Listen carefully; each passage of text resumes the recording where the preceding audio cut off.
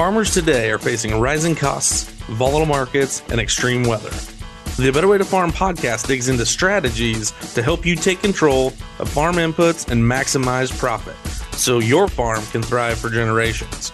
Remember to take advantage of our free resources at abetterwaytofarm.com. Now, from America's Heartland, here's your host. Happy holidays, guys. Rod here at A Better Way to Farm, where we increase yields and improve profits. That's our goal every day, to empower growers with more knowledge and to teach them how to ask why. I've had some interesting conversations. Couldn't wear a Christmas shirt, but I wore a winter shirt. So we went with that just to wrap this up. Got to have a little fun. Guys, I do want to do a wrap up, and I appreciate all of you who've tuned in. We've had a tremendous response. A lot of people have reached out. Hopefully we've made a difference. And on this journey that we've taken together, we've figured some things out, some ways to maybe ask some better questions, some things to do a better job. I know I've had a really good chance to talk to my friend Justin, who lives up on Interstate 80 there in central Iowa, and he's making the change, and he's going to reallocate dollars from a lot of P&K to the P&K that his tests call for, plus the micronutrients that he needs, and the micronutrients he knows are his limiting factor. Guys, I see people out here who have boron levels that are scarily low, manganese levels that are frightening low, and those are our limiting factors. And as we've looked at all of the nutrients, it's not one nutrient. There's no single cure. You can say, well, just make sure you get your calcium right. Yes, you need to do that. I'm all for getting your calcium right, but that in and of itself is going to make a lot of things better? Absolutely. It's about doing everything correctly, nailing it down, doing the way that it should be. And I'm going to wrap this up. I've got some things I want to share out of the books. I've got some things that I want to talk about, some things that have come to me actually since Christmas Eve. Had a couple of people, one person reach out. It was one of our team members. Hey, and by the way, please know we are actively seeking 2 or 3 new district managers. We need some help, and we're looking for people who would like to earn that position of district manager. We will help you achieve that. We give tremendous training. As a matter of fact, if you're interested, we're going to be doing a webinar as we reach out looking for some district managers. I think that's January the 10th. So if you'll post the word webinar here on this, Karen will get you the link so that you can take a look at what we do in that webinar that we do on the 10th. But anyhow, one of our district managers that we have currently, a great gal, called, and she was working with someone, and they were getting ready to buy a product that suppresses ethylene. Now, ethylene is a plant hormone. It's also a gas. It's actually poisonous to humans, but it's a plant hormone they have discovered, and it's necessary. It's like everything else in the right amount. When we have the right amount of ethylene, it will help the crops to ripen when they should, as they should. There are certain crops, fruits and vegetables and stuff that they worry about not having enough ethylene, trying to figure out how to make that plant produce more. And then in corn, sometimes this particular guy she was working with, he was looking for a product to suppress the ethylene levels. He was just and I'm sure somebody out there somewhere has got a product that's $20 an acre that will come in and it's going to hold your ethylene levels down. But guys, there are so many things that we're doing in agriculture that are a lot like we do in conventional medicine. Now, make no mistake, I have a doctor. I have a really good doctor. She is awesome, and we love her very much. And I have another doctor out in Lincoln, Nebraska, and I think the world of him. But sometimes in modern medicine, we don't fix the problem. We give you something that will mask the symptoms. If we fix the symptoms, then we don't have the problem anymore, right? No, that's not correct. When we mask the symptoms, it's like we talked about earlier.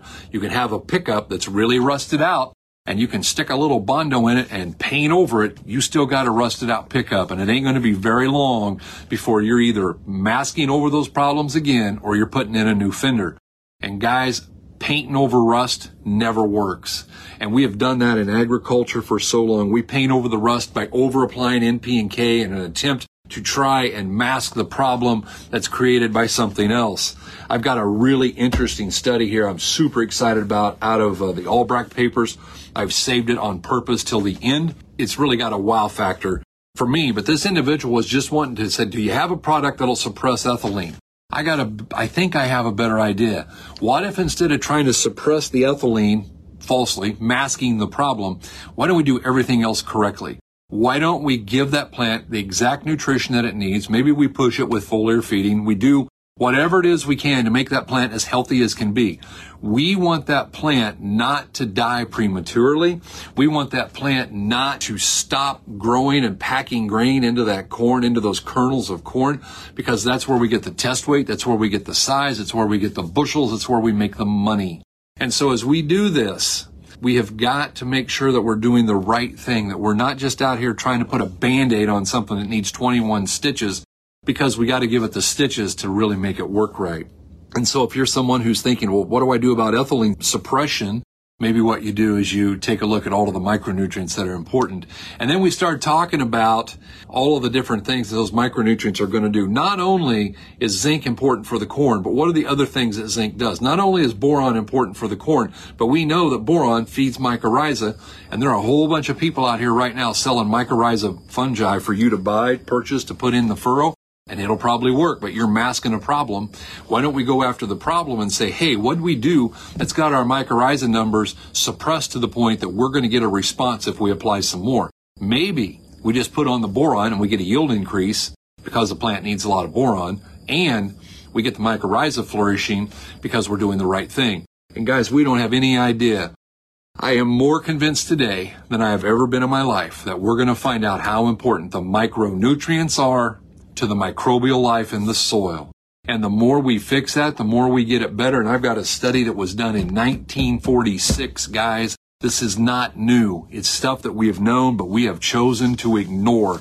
And it's time to ignore it no longer. I'm kind of jazzed up today. I'm super excited. We had a great year. To all of you who work with us, God bless you. We appreciate you. It's been a lot of fun. Greg, I see you're on. It's been an honor to get to know you. We just love the people that we're getting a chance to work with. We have a tremendous number of people. So before I give the wrap up from my perspective here, let me share a few things out of a couple of the books. Going back into Life and Energy, just a couple of things that really spoke hard to me. I want to retouch on this, because when we're doing anything that creates chlorine, we're hurting ourselves, because chlorine gas is toxic to biological life, including people. It is a gas that is heavier than air. Therefore, it sets on the surface of the ground. So when we get a big rain and we've got the conditions right and we've done things that create chlorine gas, it just rises up a little bit and stifles the corn.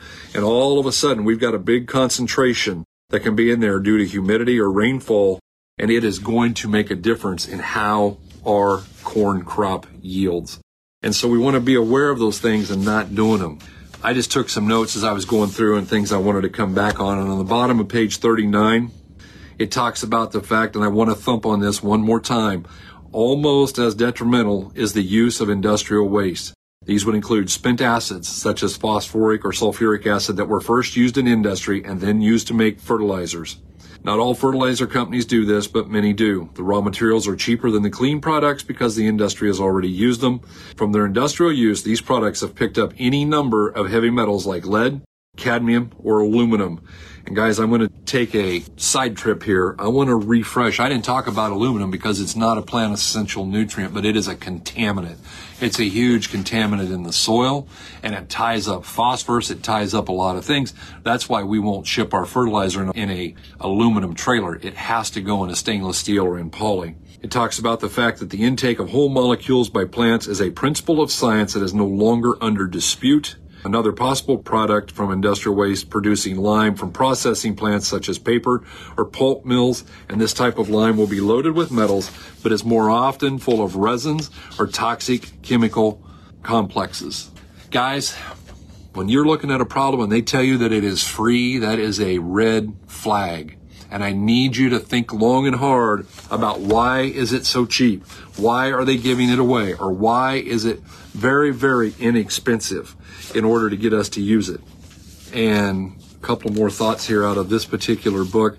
Guys, this book is just loaded with things as he's studied all the different things that happen. And one of them talking about the fact that the reason that potash will eliminate the symptoms when we're low in moly is the fact that it will mask it because it will convert the potassium nitrate, which will then move into the plant. The potassium nitrate carries a great deal of water and carbon dioxide, and that's what actually corrects the symptoms. Again, there's ways to hide these things and to make sure that we get there.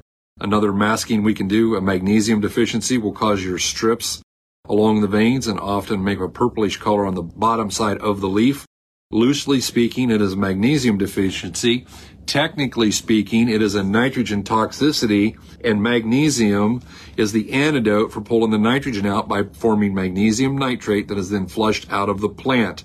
So sometimes we make something disappear after a nutrient fix, but actually the cause behind it remains. What does that mean? That means that if we're putting on too much nitrogen, we run the risk of needing to put on extra magnesium just to offset what we did there in that process of over-applying in. Guys, if there's ever a time I've been more convinced that over-application of NP and K is not the way to go, no, I don't think so. It's today. I've never been more convinced of that because I believe over and over and over again that doing the right thing always results in the right response. And we need to push ourselves to study and to learn in order to get these right things done. A zinc application per se does not improve the quality of the crop. The supposed zinc deficiency symptoms are actually nitrogen deficiency caused by a phosphate deficiency. Here we are, guys. I'm saying these things to show how everything interacts, how we have to come back and just do all of the right things, because sometimes we use zinc to hide a nitrogen deficiency, which was caused by a phosphate deficiency because we didn't have enough phosphorus in the plant, and we know that phosphorus and nitrogen go in together. We also know that too much nitrogen will go in at the expense of phosphorus, and we want to make sure that we're doing it. And the note that I wrote here on the side, guys, is tissue test. Tissue test, tissue test, tissue test. Why? Because then we can let the plant don't lie. The plant will not lie to us. We just need to carry on and do the right things here. And when that plant tells us what we need, then we can go out and we can take a look at that. I got these out of order coming out of Hands-On Agronomy, and I want to start kind of towards the back on one particular page here that I felt was super important. I wanted to share this with you again. Guys, I didn't spend a lot of time this year on CEC or cation exchange capacity. In years past, I have done that. We try to do different things to bring different information, but the synopsis is that cation exchange capacity is the ability of the soil to hang on to nutrients. How much nutrient can it hold on to? The bigger the number, the more it can hang on to. And this was a young man who'd went to work for Neil, and I'm just going to share his story. He said, look, Neil, I've worked for you for a couple of years, and it took me about 18 months to get my head straightened out. What you were teaching me wasn't matching up with what I was taught in school. I had to start seeing examples and watching and looking at the soils to learn what you said applied. If someone had said you need to know about CEC and base saturation, I would have replied, I already know that. Our textbook had a section on CEC, and it had a section on base saturation, but it didn't tell us how to use either one. The problem was the professors didn't understand how to teach us to use it either. I never really learned how to use the CEC and the base saturation till I started to work with you. Guys, these things are important. This is our business. This is what we have to learn. This is what we have to know in order for us to go about our business and be successful. Knowledge is power if it's applied. If it's applied. You know, I share the story. I had a grower, this father-son, they were planting about 185,000. They did tests. They did everywhere from 90 up to 185. When the results came in, he called me. The boy called me and said, hey, man, we ran the test, and the number one yielder, not the number one moneymaker, number one yielder, which was the number one moneymaker, was 125,000. It yielded more than anything else. And I said, that's fantastic. What's your dad thinking he'll do next year? And he said, well, Dad's decided to go from 185 down to 165. Guys, if you have the knowledge, my opinion is you need to act on it. You run the test on your own farm, you get the information, and you choose not to follow it. That makes me scratch my head. But knowing these CECs and the base saturations and what they mean and how they impact everything, we know that when that mag level gets up above 18%, we start getting tight soil. I looked at some tests yesterday, had a 28% base saturation on magnesium. We know we got some work to do there. We know we're going to need extra sulfur. We know we're going to make sure, and it needed lime to boot. What does that mean? It means he's looking for calcitic lime high in calcium, very low in magnesium, and he already knows he's going to have to haul it 40 miles because probably your local quarry does not have the lime that you need. It's got the same stuff that you've already got too much of. An excess of magnesium as well as nitrogen in the soil initiates the process which will prevent the crop from growing dry and nutritionally ripe, which is the major goal of every farmer. Now understand something. We want it to stay green okay? But we've also got to make sure that it gets physiologically mature. We want it to ripen. And so this individual, we could be hiding. What we could do, make sure that we don't overuse magnesium and make sure that we don't overuse nitrogen, because if we do those, now we're trying to find ethylene to put on to speed up the ripening process. Let's just do the right thing. There's no reason to buy ethylene. There's no reason to buy an ethylene suppressant, I don't believe. I believe we just need to do the right thing, and it'll take care of itself. As we work on our way on back through here, on page 192, I don't know if you've ever seen Mulder's ball. It's the graph here. It just shows how all the different nutrients, which ones interact with others. And he talks about the fact that, keep in mind, if you have a manganese or a copper deficiency, you're going to get lodging even though you have adequate K. Potassium is first in stock strength, but you have to have enough copper and you have to have enough manganese, or you're not going to get that strength, that standability that you're looking for. And lastly, coming out of the book, and I wrote close right beside it. Zinc aids in the absorption of moisture along with potassium. Think of zinc as a critical moisture in critical moisture situations. It also helps transform carbohydrates. It plays a role in sugar. It plays a role in enzyme system functioning, as well as the growth regulators that are normally present in the plant. So here we are. We got people buying auxins. We got people buying gibberellic acid. We got people buying cytokinins, and we have all of those. And they're good products, but not as a mask. They are the last thing you reach for. You do the foundations first, okay? You've got to be able to have all of the nutrients in place. Then you reach for those.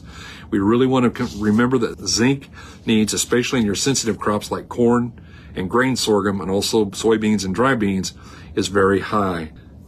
Guys, this has been an interesting journey for me. I've learned a lot of new things. I'm super excited about it, and I'm glad you went with us. I'm going to close with this. It's out of the Albrecht papers. You guys know that I'm a fan of his. I think the world would have been a better place if he had never retired. That's just my humble opinion. And I'm going to share a study with you. It's out of volume 2. If you want to read it, it's Soil Fertility and Animal Health. You can purchase this on Amazon. I bought the entire set, but I'd already purchased number 2 first because I knew there was great value in it. But let me share with you, and I'm going to read you about a page and a half here, something like that page. But I want you to listen closely because I think this sums up what we've been doing and talking about. Not only in the failing protection of the body, but also in the reproduction as propagation of the plant and animal species should the importance of trace elements be appreciated and more intensely studied. Research done by a Missouri experiment station from 1946 to 1949 with dairy herds which were failing to conceive and failing to calf used extensive soil treatments with both major and trace elements on 330 acres to demonstrate the restoration of health and production by means of better animal nutrition. In other words, from the ground up.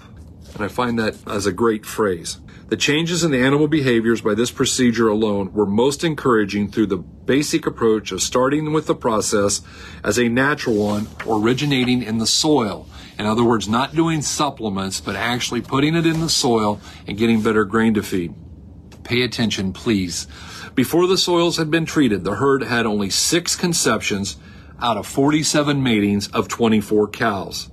The first year after the soil treatments were applied, there were 37 conceptions, so we went up from 6 to 37, and 85 matings, those almost doubled, of 49 cows. Then the second year in the sequence, there were 63 conceptions by 63 cows. Guys, that means that all 100% conceived. During the 3 years, the percentages of conception were 25, 75, and 100 as a result of treating the soil. At the onset of these studies, the lowest semi-monthly milk per cow was 151 pounds. 3 years later, that corresponding number was 306 pounds. So we more than doubled the milk production. The low vitality of the newborn calves exhibited itself. Before the soils were treated, they had 12 abortions and 11 calves too weak to survive out of 41 cows calving, or only 18 calves from that number. 2 years after the soil treatments, there were 58 normal strong calves and 7 abortions from the 65 cows. They had 58 calves that they saved out of the second group, as opposed to only 18 out of the first group. This is interesting. At the beginning of the study, 29% of the herd was 79 cows total, had 23 of them, which is 29% of the breeding age, were infected by brucellosis or Bang's disease. 3 years later, with the herd kept intact, they did not separate. They did not sell them off. Only 20%, and they'd saved heifers, only 20% of the 98 breeding cattle were reported as positive. And by the end of 4 years, there were 17 heifers from the herd that had both calves and mothers and offspring were negative to the brucellosis test. These facts tell us our explanations of the cause of a carrier, and the associated microbes should be recognized as connected with the failing or the deficient nutrition that we consider the microbes as the cause of the disease. Guys, micronutrients impact microbes, and it impacts it in us, and it impacts us in our animals, and it impacts us in our plants. And I just want to encourage you guys that this kind of stuff is out here. If you do a little work, if you do a little digging, if you find these things, you can look up ethylene and read on the internet. My computer's right there. I was reading on that a little bit earlier today. You can read till your eyes bleed. And there's all kinds of things about it. We got to dig through it, figure out what it is that's going to work and how does it work. And then we always got to look at it and say, am I putting a Band-Aid on something that needs 22 stitches? Because we got to go after the root cause. And if we're just putting on Band-Aids, if we're buying ethylene to mask some problem that we have, if we're putting on extra phosphorus to mask something that we have, if we're applying zinc to mask the fact that we're putting on too much nitrogen and too much phosphorus, then let's just do the right thing. I want you to use zinc, but I want you to use it judiciously. I want you to use it because you need it. I want you to use it because your test said so. Please don't forget, guys, remember that we're looking for a DTPA test. I talked to someone else about soil tests yesterday. Actually, it was my friend Greg, and he was talking about some tests that he had looked at, and they had micronutrient levels that were, let's just say, not feasible because they would have been toxic if they were accurate. And so we've got to make sure that we're testing correctly. Guys, I hope this journey has been fun. I appreciate it. The good Lord willing, I'll be back. I'll be wearing some different Christmas sweaters and some of the old ones, the ones I like the best. And I really hope that you guys have enjoyed this. If you've got questions, reach out to us. If you'd like someone to work with you, we would value that. We would love that opportunity. Someone from the team would be honored to try and talk you through and help you with this. Guys, it's fun to hang out. I look forward to meeting you somewhere down the road here. Let us know what we can do for you. You know how to get a hold of us. You can send us a text. You can send us an email. You can send a smoke signal. Thank you. I hope your holidays were blessed. I wish you a very prosperous 2024. And I will just close by saying I really do hope you have a better day. You're listening on the Verbal Crowd Network. Find more great shows at verbalcrowd.com.